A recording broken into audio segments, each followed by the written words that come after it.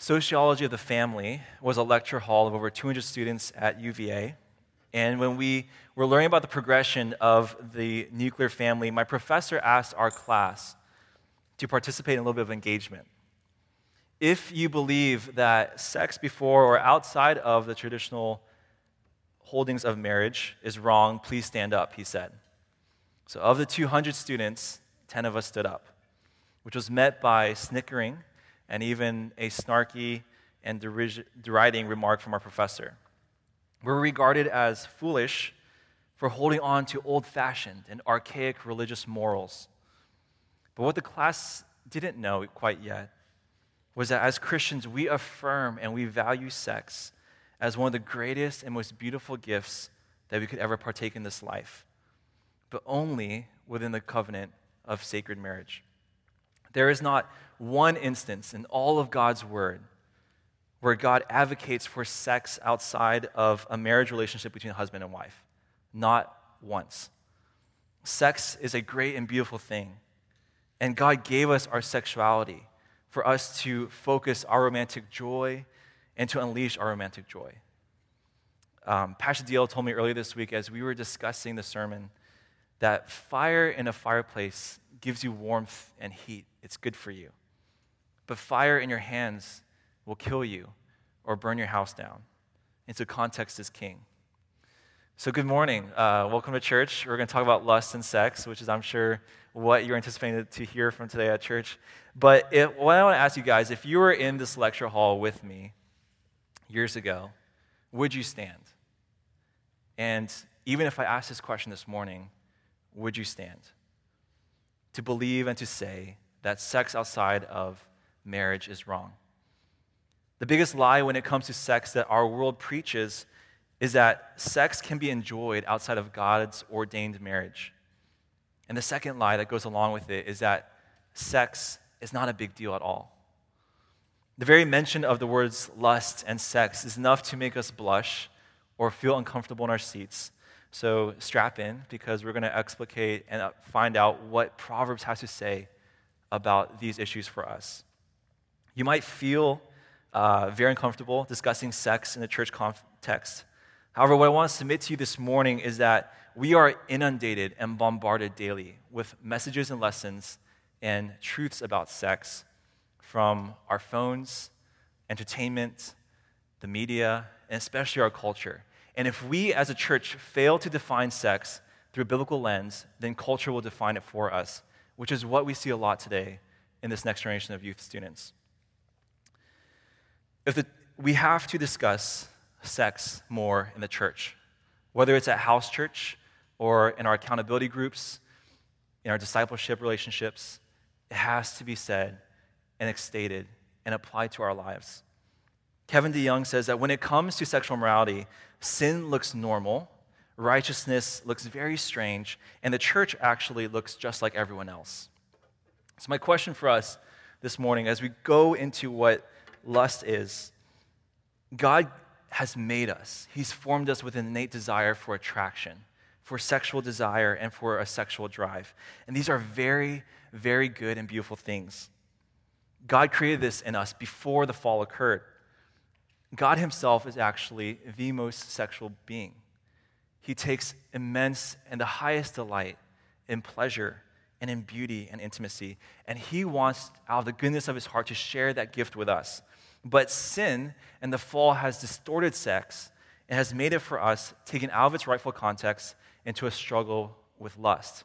So lust is a strong craving, an overwhelming desire for immediate self-gratification that opposes God's holy will and is taken outside the confines of marriage. Lust distorts and defiles what is beautiful because it fundamentally is selfish for us, and it focuses on the immediate. Lust wants more because it never has enough. It steals joy by creating an endless desire and cycle of discontentment, knowing that we don't have the next thing yet. Lust is never happy because, frankly, it's never full. It corrupts our desires not just in what we want, but also in the fact that we want it too much and inappropriately. Paul David Tripp summarizes it this way, that a good thing becomes a bad thing when it becomes a ruling thing and dominates our lives. So Proverbs, we are in the midst of a series about wisdom, seen through the book of Proverbs, and it teaches us that lust is a formidable foe and a universal and pervasive threat that we all face. We all have faced, we are facing, and we will face the temptations to lust and sexual immorality. All of us, no exceptions. Every one of us has a heart and a proclivity that is bent towards sexual sin. And so my question for you this morning that I want you to ponder upon, not considering other people and their struggles, but to have an honest introspection, asking the Holy Spirit, would you reveal to me where in my heart does sexual immorality or struggles with lust surface? Does it come out and surface in pornography or in premarital sex with your boyfriend or girlfriend?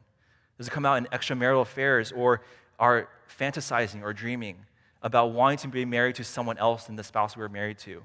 Or in the fantasies coming out from erotic novels? Or maybe it's experiencing sex with the same gender. How have sexual temptations outside the healthy boundaries of marriage robbed you of a joy and satisfaction that you find in your spouse or in Christ? This morning we'll hear what Proverbs says on the wisdom of sex and the foolishness of lust.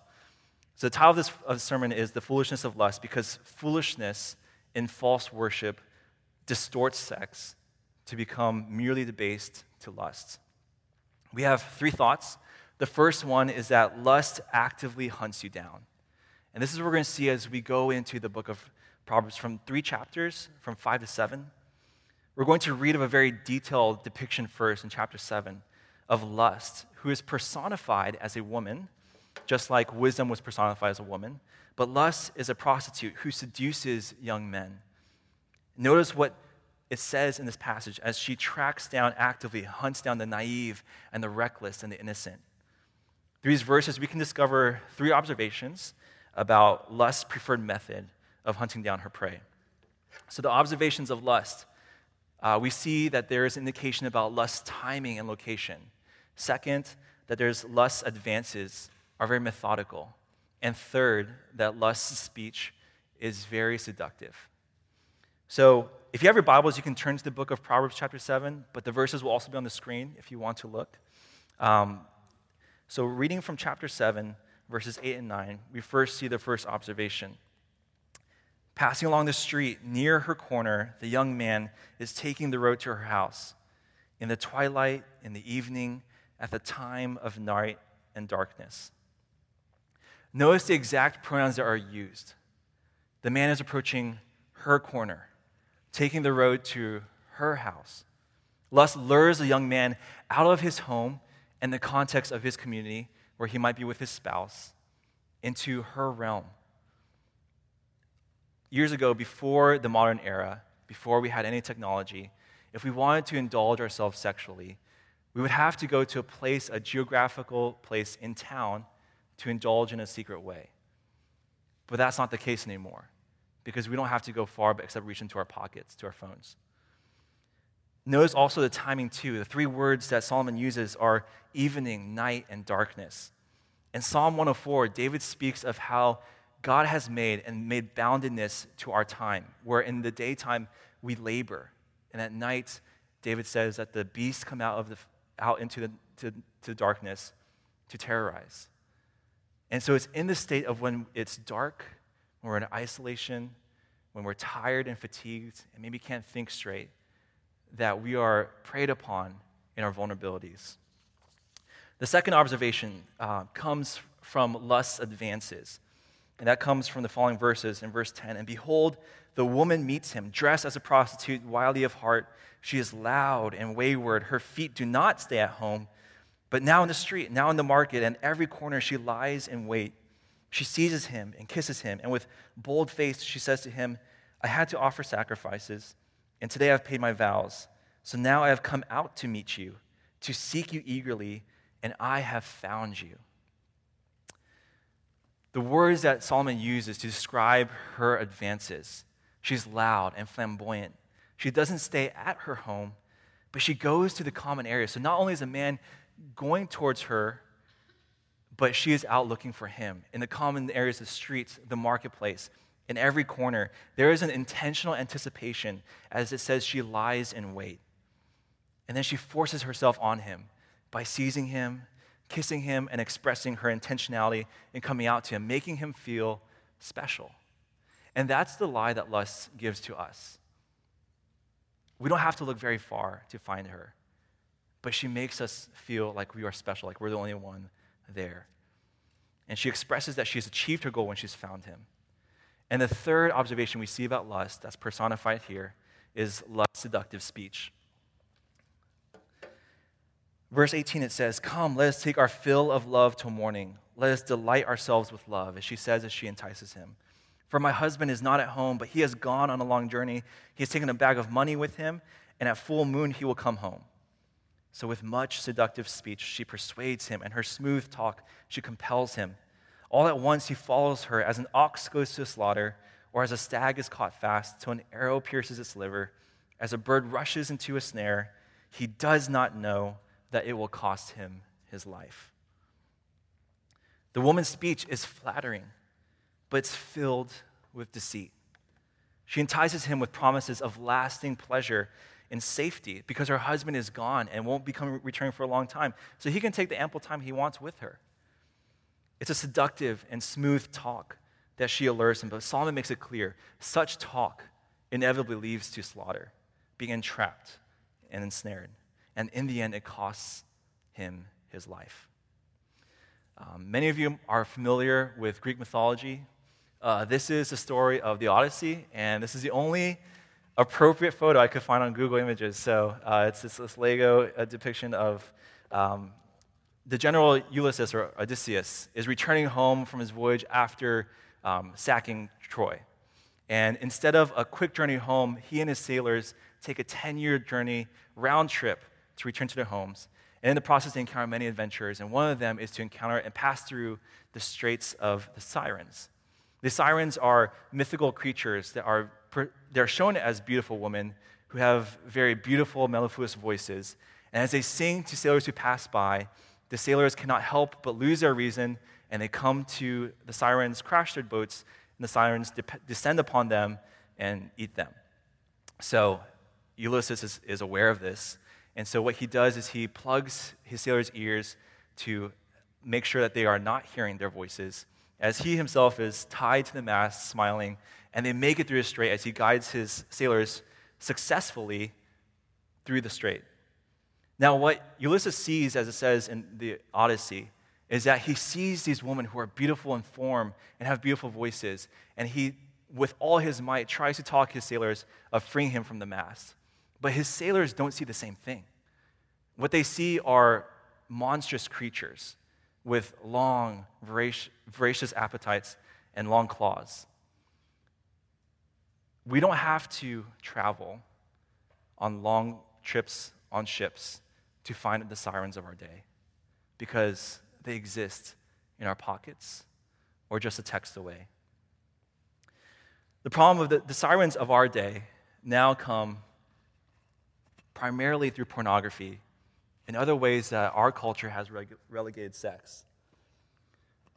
90% of all porn is accessed through the smartphone in 2020. And these are statistics provided by the Barna study and also the Pew Research Institute. The sad truth, unfortunately, for the American church is that the American church virtually reflects and mirrors the national average with very low discrepancy, and sometimes is even worse in some areas when it comes to pornography. This is one area that I want to bring up because it is not just for men, but as we see, it's a struggle for everyone. It's a universal struggle. 64% of men and Christian men in the U.S. view pornography at least once a month, and that is also met by 33% of women in the U.S., of which 15% of Christian women in the U.S. view porn monthly. 18% of all men in the U.S. would claim and agree that they have an addiction to pornography that is overwhelming. That's 21 million young men or old men in the United States. 35% of all downloads on the internet are pornographic related. One of the leading porn sites that we have receives more traffic than Amazon, Twitter, and Netflix combined. More than half of women under the age of 25 have intentionally sought out porn, and 81% of male teenagers have sought out porn intentionally. And in the rise of the phone, we see that sexting, or which is sending illicit photos or videos to friends, has 62% of teens have received one by the time of graduation, and 41% of teens have sent a picture by time of graduation. In 1998, 3,000 sexually explicit photos of minors were reported. 10 years later, in 2008, the number soared past 100,000 reports. In 2014, that number broke 1 million, and last year, reports broke 52 million. The average age to be introduced to pornography is now at the age of 9. It used to be 13 10 years ago, but that number is sharply declining in its average. Not only is porn pervasive, but now with the prevalence of porn, it has changed our view and perspective of pornography. So from the Barna Institute, we see that the more ambiguity with porn is that about half of adults above the age of 25 would agree that pornography is morally wrong. Now, with the younger generation, only a third of them would agree the same. With the younger generation, too, they would say that not recycling, is more of a crime or more immoral and wrong than watching pornography. Porn and sexting are equivocally wrong. These percentages are not excuses or permission slips for us to engage in them, but I just wanted to highlight how pervasive it is and how a lot of us probably here struggle with it. And so that brings us to what's an interesting cycle called the sexual addiction cycle that we see in today's world. And so a leading psychologist who's not a Christian came up with this cycle that I'm going to try to explain. We all are wounded selves. We are people who had innocence at one point, not a lot of knowledge about sexuality or sex, and we were introduced at some point in unhealthy ways. Our parents hopefully tried to explain some, but we've learned a lot through friends and through inappropriate jokes or pornographic material. That leads to an addiction cycle if we get caught in it. So what happens if there's a triggering event can be something like a daily occurrence or routine, like a fight with a spouse, stress at work, loss of money and financial stress. The problem is that the addict fails to recognize and name and healthily deal with their emotions and feelings when it comes to stress. And because of that, they're stuck in a reality that needs to be relieved. And so a lot of that times, they find the relief biologically to come through sexual addiction. So at the same time, they have a preoccupation that forms. Well, if I am stressed, then the way to relieve it is through my sexual fantasies and addictions. And so the reality of their lives is being replaced, and already at this point, the addict's mood is altered. There are already hormonal changes at the thought of the preoccupation of this fantasy, which leads to the next part of the cycle, which is the ritual. And this can be done in different ways. If it's soliciting prostitutes, it's going to the ATM and taking out cash. If it's watching pornographic material, it's opening up your web browser to look at the website or to download an app that allows you to connect with other people. It's part of a ritual that we're familiarized with unconsciously, which then leads to acting out, which is the end goal of the ritualization and preoccupation. And at this point, it's almost near impossible to stop unless it's met by an equally astounding and shocking triggering event. The addict is unable to stop their behavior at this point and is powerless, which leads them to a deep gutter of despair and shame, where they make promises, where like, I will install Covenant Eyes on my computer, or this is the last time I will have an affair with this woman or man. All of this to say is that to get out of the cycle, what a psychologist has learned through their studies is that by the time you've hit the preoccupation phase, it's almost 95 to 99% probability that you're going to go through the whole cycle.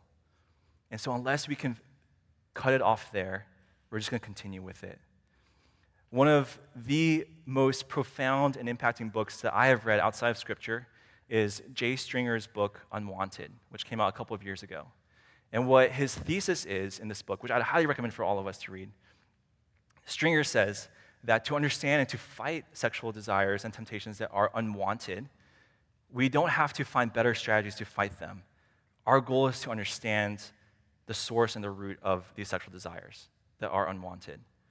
And so he invites us to engage with our stories to the very beginning. A lot of the times where it's come from dysfunctional families that leads to us to have these unwanted sexual desires and drives.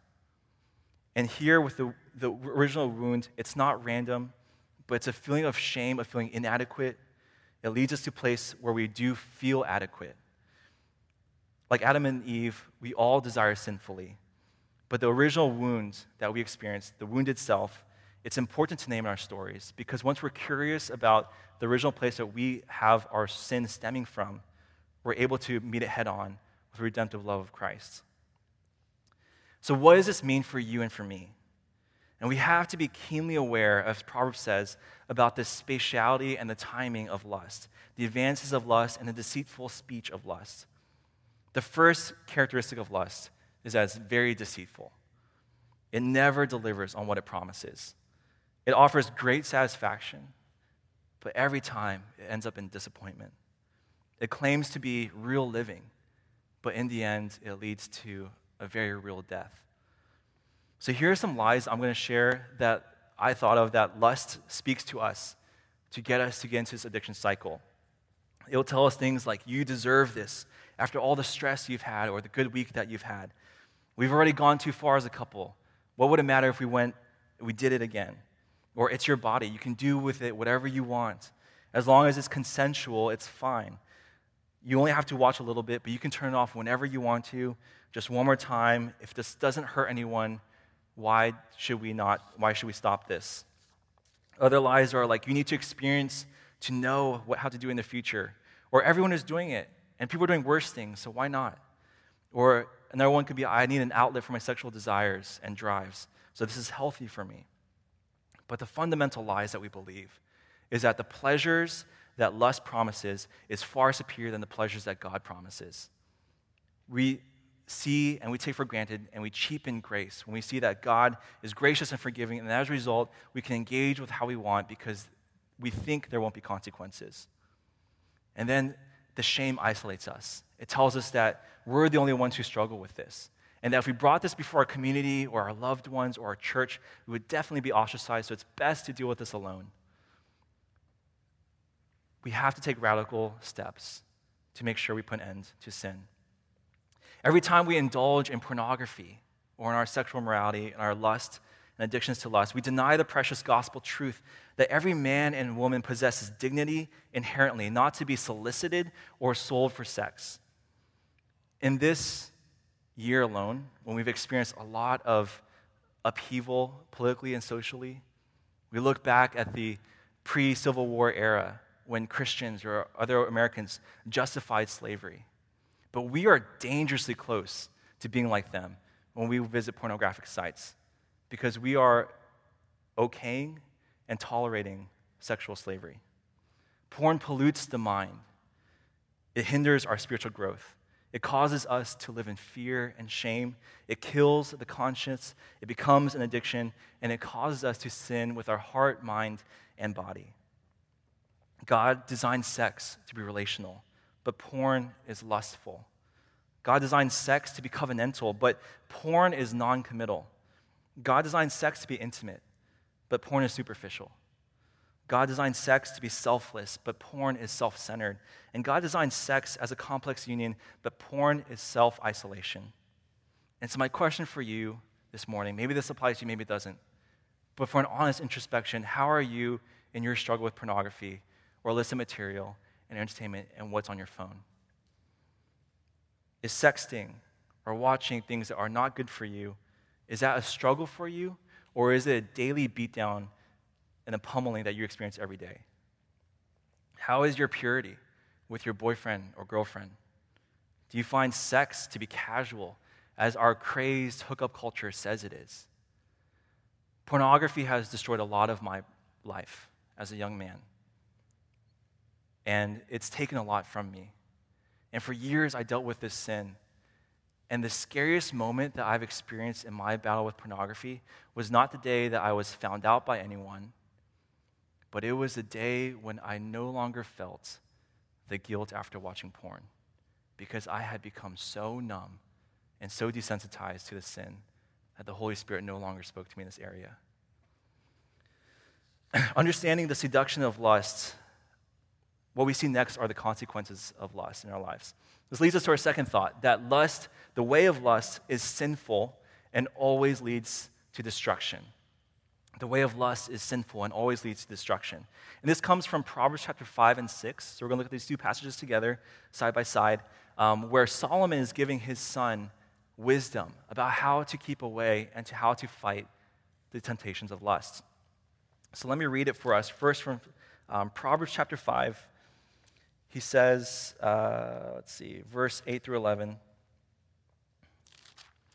Keep your way far from her, and do not go near the door of her house, lest you give your honor to others and your years to the merciless, lest strangers take their fill of your strength, and your labors go to the house of a foreigner.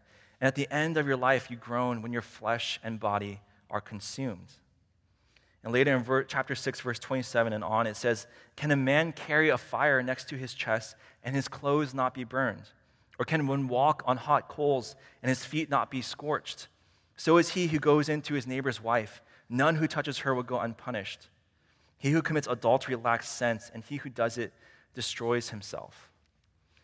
So maybe we're naive in our thinking, like Michael Scott at the beach when he walks upon hot coals to prove himself. But the young man in all of us, we need to be told the consequences of sexual folly.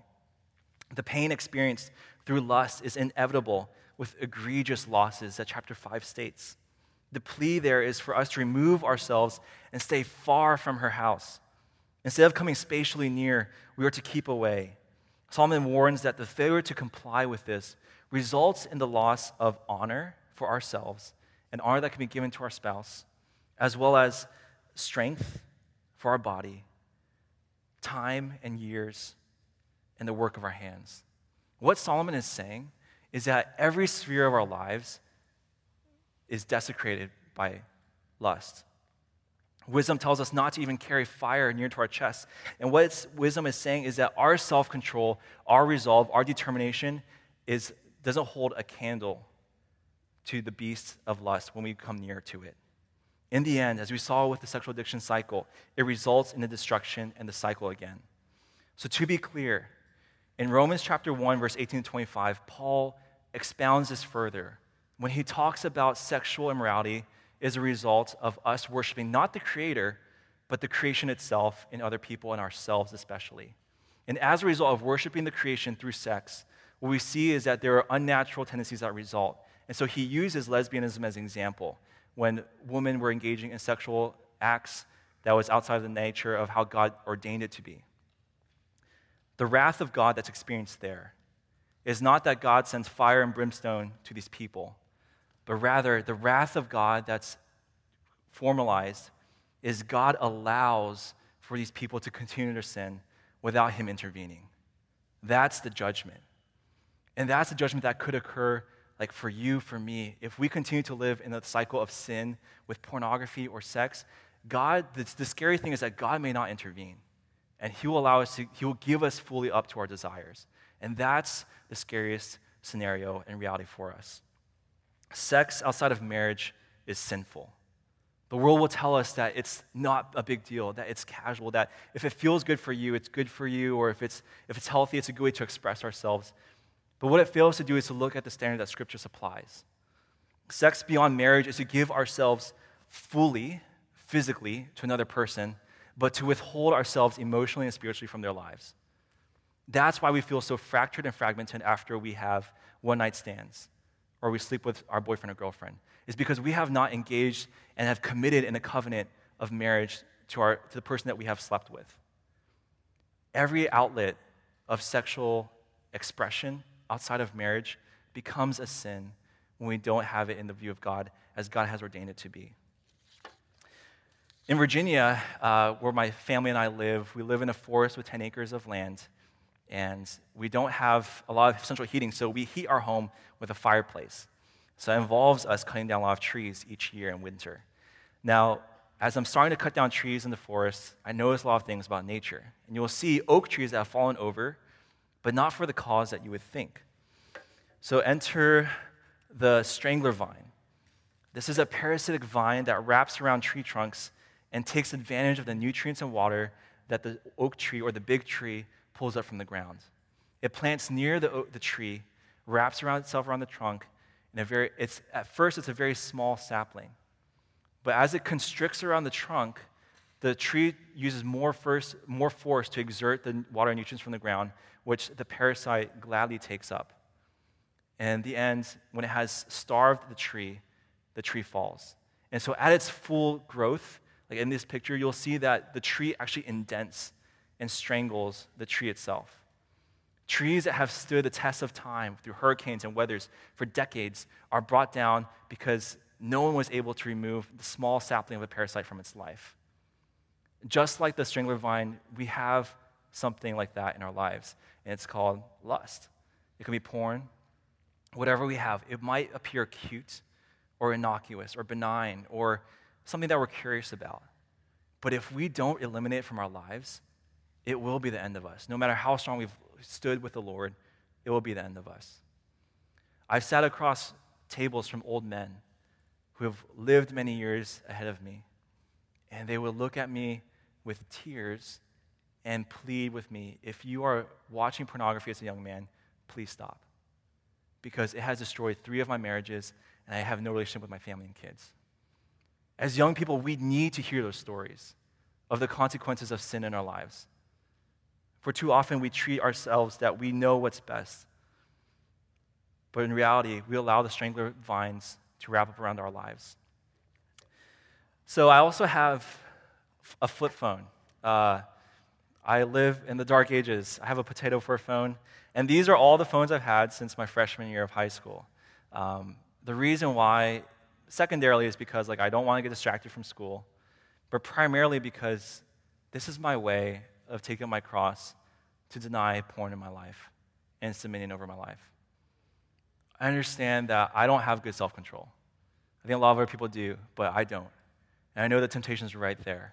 And so I choose to have a flip phone because I think for the incredible inconvenience that it adds to my life, it reflects a lifestyle and years of repentance that I want to have. Porn has destroyed so much of my life. Maybe it's the same for you. And my question for you this morning is, how badly do you want to be set free? Is it enough to incredibly inconvenience your life in repentance? Because if you and I are not desperate to change and to break free from this lifestyle of sin and addiction, we'll stay here forever, and it will get worse slowly. In battling lust, we often use and employ these ineffective strategies of more willpower, more determination, more accountability, putting money in a jar or slapping ourselves if we do so fall. But John Piper says, the only sinner who can successfully battle his sins is a justified sinner. Your fight against sexual sins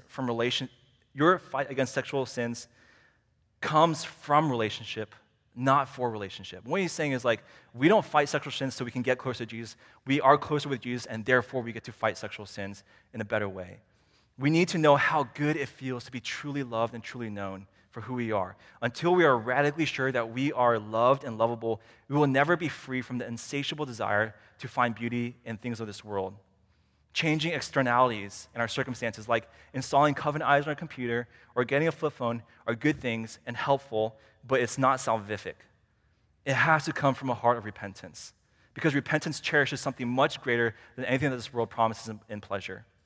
When we repent, we pray for wisdom, a wisdom that our heart can discern right from wrong. Tim Keller says that wisdom is knowing the right decision to make, the right course of action to take in the majority of life situations that morals may not address fully. The tide of the war against porn or lust in your life will begin and it will shift when you grasp forgiving and transforming grace as you learn to repent. The sobering truth is that you and I do not possess any resources inside of ourselves or outside of ourselves with our friends to change ourselves and our desires. Jesus' grace is the only thing to change you, and it's stronger than pornography's power to destroy you. That's the living hope that we have. Jesus' grace is stronger than your desires to have sex. But until God is your chief concern and your chief joy in life, until sinning against him is what makes your heart break, you will never turn the tide. Not knowing God and not loving God fully is the root cause of our lust. And one thing I want to say is, after we've gained this, Proverbs does teach us about the practicals. Because if it's just the heart and the mind, it has to follow through with our lifestyle and obedience. So, several things that we see. First, Proverbs tells us to run. So 5 R's. Run is the first one. To avoid, to flee from this area. Proverbs knows that we're not strong enough to face the onslaught of temptation. We must stay close to biblical teaching and away from sexual temptation. The second R is to repent. Being the youth director of our church and having a lot of conversations with our youth students, it's very, very few that I've ever encountered students who are grieved about their sin. That's like one thing that we don't get as a young generation that the older generation does get is the idea to mortify and grieve our sins. Because as a young generation, we have too low of a view of sin and too low of a view of God. Sin no longer grieves our hearts, but it has to. It has to be a daily mortification of repentance and prayer. And one thing I would invite you to do, if you are struggling with sexual temptation and pornography, read Psalm 51 every day for a month. Because even if you read the same passage, God speaks to you in different ways. This past summer, as I was going through my sexual temptations, I just said I had enough. And so I took 40 days to just completely remove myself from anything that would open me up to suggestive material. And I even took the extent to not talk to any girls or females of any kind, because in that way I wouldn't want to be tempted, and I only want to hear the voice of Jesus. It takes radical change after a radical heart change to find freedom in Christ. The third R is to resolve. We see this in Daniel when he came to Babylon. He resolved not to defile himself with the wrong food, as well as with Job in Job 31:1, that he says, I resolved to not look lustfully at a woman.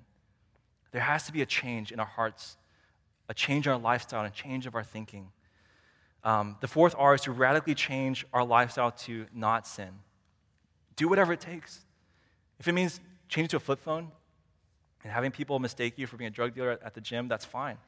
But do whatever it takes to find freedom, because your life is worth so much more than a phone. And the last R is to remember. Scripture memorization is another gift that we have lost as a generation. To memorize whole passages or chapters, and when temptation comes with all those lies that we saw on the screen earlier and bombards us, that's the time that we get to pull it out and to preach and to teach and to have our hearts listen to the scriptures that we have learned from before. When we hide the truth in our hearts, the whole book of Proverbs, 5, 6, 7, talks about when Solomon says, hide these truths in your heart, wear it around your neck, have it with you always. Because if you forget, you will fail and you will die. Psalm 119:9 says, how can a young man keep his way pure? As if in a conversation dialogue with Proverbs chapter 5 through 7. And he says, by guarding it with all of your heart, according to your word. Pastor John Piper has he has this acronym that's really helpful, Anthem. I won't go through all of it, but it says, avoid at all costs, say no emphatically and verbally, turn to the gospel, to Christ, the beauty of his grace, seek the things above, and then hold to the vision of Christ. In Galatians 6:9, we do not grow weary in doing good, but we hold Christ as a supreme value and joy of our lives. E is for enjoy. Enjoy a lifestyle of cultivating pleasure in Christ. Christ has so little appeal to us that we will try willpower religion above pleasure in Christ. In Psalm 16:11, it says, in the presence of God is a fullness of joy, and our pleasures forevermore. The reason why we don't experience pleasure with Christ is because we don't worship well with Christ. And the last one is move. Don't coast in life, be active. Whenever as it said at nighttime is when we're tempted a lot. That's the same case for us when we're inactive, when we're tired. So be active, preoccupy yourself. Ephesians 2:10 says that we were created for good works. The last thought that we have is that marital love, not lust, gives fulfillment to sex. Marital love, not lust, gives fulfillment to sex. This comes from Proverbs chapter 5, verses 15 and 19. It's pretty graphic and erotic in its description, but it's intentional because it teaches something to us about marital love. So, chapter 5, verse 15. Solomon says, "Drink water from your own cistern and flowing water from your own well. Should your springs be scattered abroad, streams of water in the streets, let them be for yourself alone and not for strangers with you. Let your fountain be blessed and rejoice in the wife of your youth, a lovely deer, a graceful doe. Let her breasts fill you at all times with delight and be intoxicated always in her love." The idea of the fountains and the cistern and wells is a euphemism for the body parts that are engaged with sex. And Solomon's not bashful about it. I mean, he writes a book about it later too, a Song of Solomon's. But what he's saying is that Proverbs, what he's saying is turn to something greater, which is your spouse. He asserts that we must keep our eyes off of every woman or every other person, but keep our hands on our spouse. In a very erotic and explicit language, sexual wisdom says to satisfy our thirst through sex with our spouse. And God's remedy for our sexual desires is sex itself in a good and healthy way. We are to enjoy the beauty of our married spouse. Solomon charges us to actually be intoxicated and filled with love for our beloved. If the young man, if you and I, if we're not captivated by our wife or husband, then we will be captivated by something or someone else. God commands us to drop our inhibitions with our spouse. To rejoice in the wife of our youth means to rejoice, means to praise, to value, to appreciate the other, to cherish, and to call and discipline to take joy in the body of our beloved. Marriage is important because it's not predicated upon feelings and passion, because feelings and passion will fade. That's why we make marriage vows, because in the good times and the bad times, in the mundanity of life, we promise to always be covenanted to them, faithful to them, to love them, even when things go awry in their body, outside or inside. We know that there is beauty in the love that we have for one another. This is the proper channel for sexual drive. So here's the crazy thing. The four biggest words, the four most important words for us for sex and lust is in the beginning, God. Because in the beginning, God created us to have the sexual drive. And when sin distorted it, when we have sex or engage in sexual immorality with porn or our boyfriend or girlfriend or our affairs, what we do is we are worshiping ourselves in a way that was not meant to worship. We are engaging in the same sin that Paul says in Romans 1, that we are worshiping creation, not the Creator. But when we have sex in the confines of marriage, in the beautiful relationship that God has ordained and blessed, that worship of ourselves actually turns into worship of God. And it's in sex with our husband or our wife that we experience joy and intimacy with God. We know God more through our sex with our spouse. I know that this is speaking to a very direct audience that most of us here aren't, it's not relevant to, me included. So what is it like not all of us are called to be married, and not all of us will get married. And most of us here are single. It's frustrating to have these sexual desires and no healthy outlet to play it out. What Solomon says and the scripture says, which is kind of frustrating but still true, is that our singleness is meant to point to a need that only Christ can fulfill and satisfy. And even though we're not married, yes, we are married to Christ. And what Jesus wants us to do is, in our singleness, we are called to find the intimacy and joy and pleasure in Christ alone first. And whether he brings a spouse or not, that comes with time. But for all of us, we will be married, we will be single for most of our lives. We're single for most of our lives. We get married. One of us passes away. We're single again. And so we have to learn how to be content in Christ, in our singleness. Proverbs 18:22 says that he who finds a wife finds a treasure. He receives a gift from the Lord. And that's something that we get to cherish and treasure in our relationship with one another. There's a pretty fun, very cliche Christian movie called Courageous. And this cop, he takes his daughter out on a date as she is being kind of called upon by a boy from high school. And she's falling for him, and he tells her, hey, listen, guys these days, they know how to win your heart, but they don't know how to cherish it. And that's the same for us. Lust promises to win our hearts over, but it doesn't cherish our souls. It doesn't care an ounce for our souls. But there is one who does. Marriage is a solution because it points to a greater thing, which is a spouse, as Proverbs says. But marriage itself is an analogy for something greater because it points to the greatest thing of all, and that's Christ. Marriage is a metaphor. Marriage is God's creation pointing towards something beyond us, to a mega romance between Christ and his church, as beautiful and ugly as she is. Ultimately, all of this is glorifying God. God designed marriage not to satisfy our needs primarily, but to glorify him through the portrayal of Christ and his church, of Christ and you. In marriage, a dignified man and a dignified woman are molded in the image of their maker. Two people who are unique, complement each other, a male and female in a physical bond where the deepest point of difference is found at the greatest point of their unity.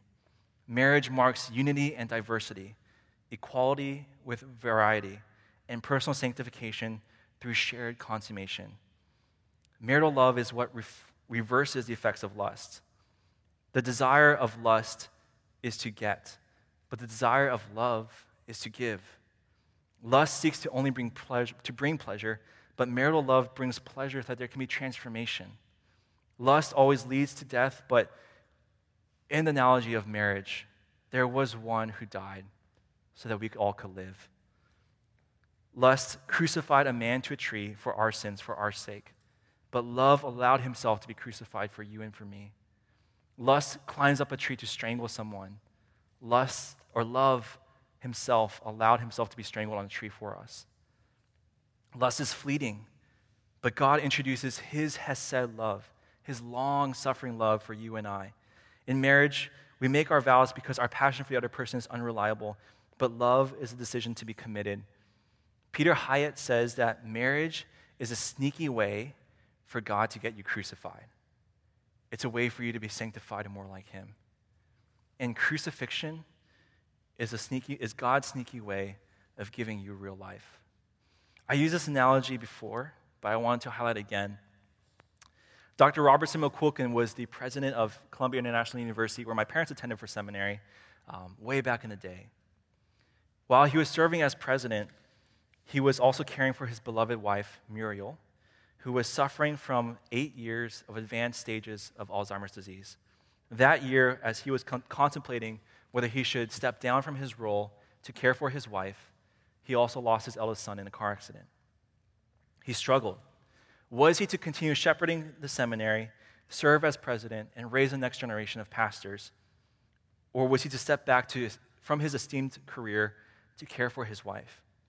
McQuilkin realized that God wanted him to put first the responsibility of marriage, and he prayerfully decided to resign from his accomplished career in 1992, writing this in his resignation speech. My dear Muriel has been in failing mental health for about 8 years. So far, I've been able to carry both her ever-growing needs and my leadership responsibilities, but recently it has become apparent that Muriel is contented most of the time she is with me, and almost none of the time I'm away from her. It is not just discontent. She is filled with fear, even terror, that she has lost me and always goes in search to find me when I leave home. The walk to school is a mile-round trip. She would make that trip almost 10 times a day, resulting in bloody feet when she forgot to put on her shoes. So it is clear to me that she needs me now full-time. The decision to resign as president was made, in a way, 42 years ago, when I stood with her at the altar and I promised to care for Muriel in sickness and in health till death do us part. Integrity has something to do with it, but so does fairness. Duty, however, can be grim and stoic, so there is more. I love Muriel. She is a delight to me. Her childlike dependence and confidence in me, her warm love and occasional flashes of the wit I used to relish so, her happy spirit and tough resilience in the face of her continual distress and frustration. I do not have to care for her, I get to. It is a high honor to care for so wonderful a person. McQuilkin's love for his wife was centered around delight for who she was, not for anything she could contribute. Because how could she? Alzheimer's left her without speech, without motor function or the ability to walk. But in his care and delight for her in her helpless estate, he found that his love for her reminded him of God's love for us, who are helpless and desperately needing his care. we will never know what it means to enjoy God until we know how much he enjoys us. While holding Muriel at the airport before boarding the plane, when she was filled with the most anxiety and fear and terror, he held her as she cried. And a woman sitting across the stall in the chairs said to him, "I wish someone could love me the way you love her." And for all of us, whether we are single or married, that's our same heart's cry. I wish someone could love me the way McQuilkin loves his wife. And the good news is that there is someone, and he has loved us better than that. Do you remember how I said that marriage is God's sneaky way of getting you crucified? Well, marriage was God's sneaky way of getting himself crucified. For you.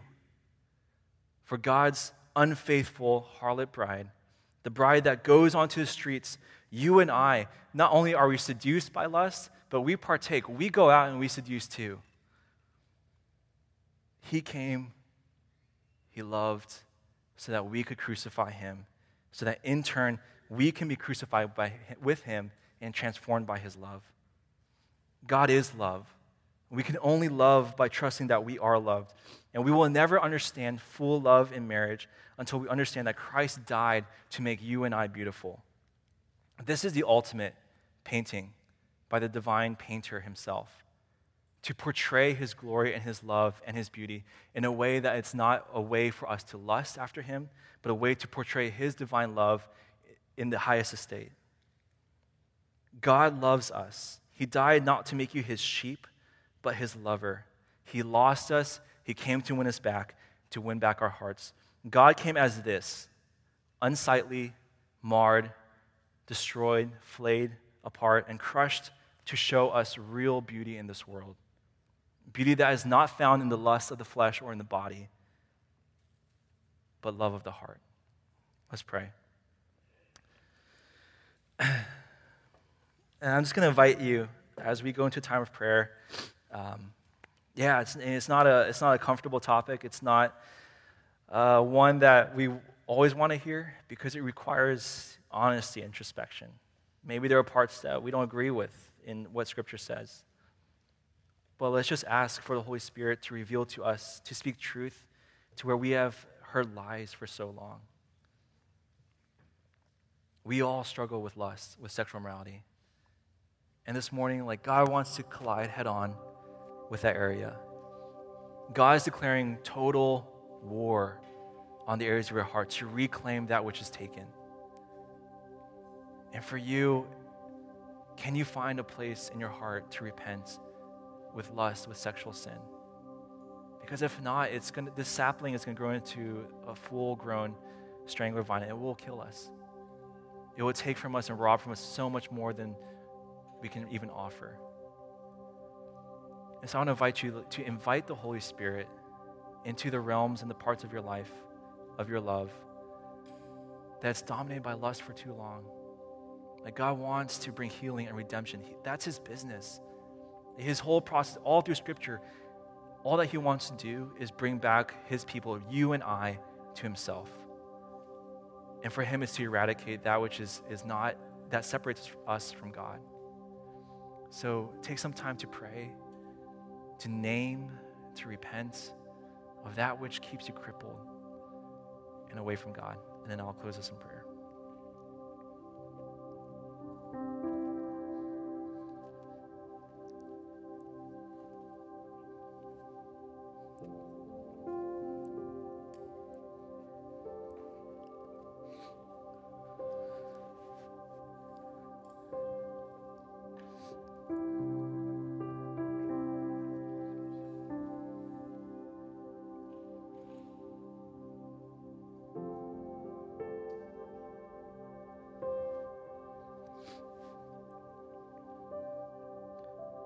Jesus, we confess that it is so hard and it's so difficult and it's frustrating to have given these desires innately that's beautiful and good, but to have it so corrupted and to come out in ways that are perverted and shameful and make us feel guilty and ugly, and at the cost of viewing sex as something that's a curse, not a gift.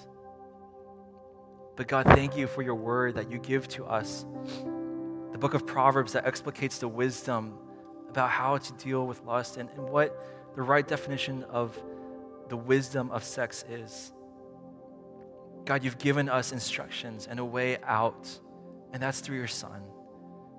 Would you help us to remember the word, to fight sin, to fall deeper in love with you, and ultimately to know that we are fully known by you, fully loved. You are not disappointed with our shame and our history of sexual sin or that which of sexual abuse or trauma that was done to us. It doesn't disappoint you. But you look upon us with pride about the journey we've taken to get to this point. And your desire is for healing and for wholeness, no matter how far we are from your truth and from your love. God, all of us in here have been marred and broken by sexual sins that we have done or done to us. But God, your grace is so much greater. It's so much fuller, and it encompasses all of our mess. Jesus, your love is one that is more powerful than the damnation and the curse and the damage that sexual sin and lust has over our lives. You are so much more powerful than that, and you want to begin a new work in us. You have bought us back and redeemed us to make us a new creation. So God, would you help us to buy into that truth, to lean upon those promises, to know fully that you love us and delight in us, that you take pleasure in us.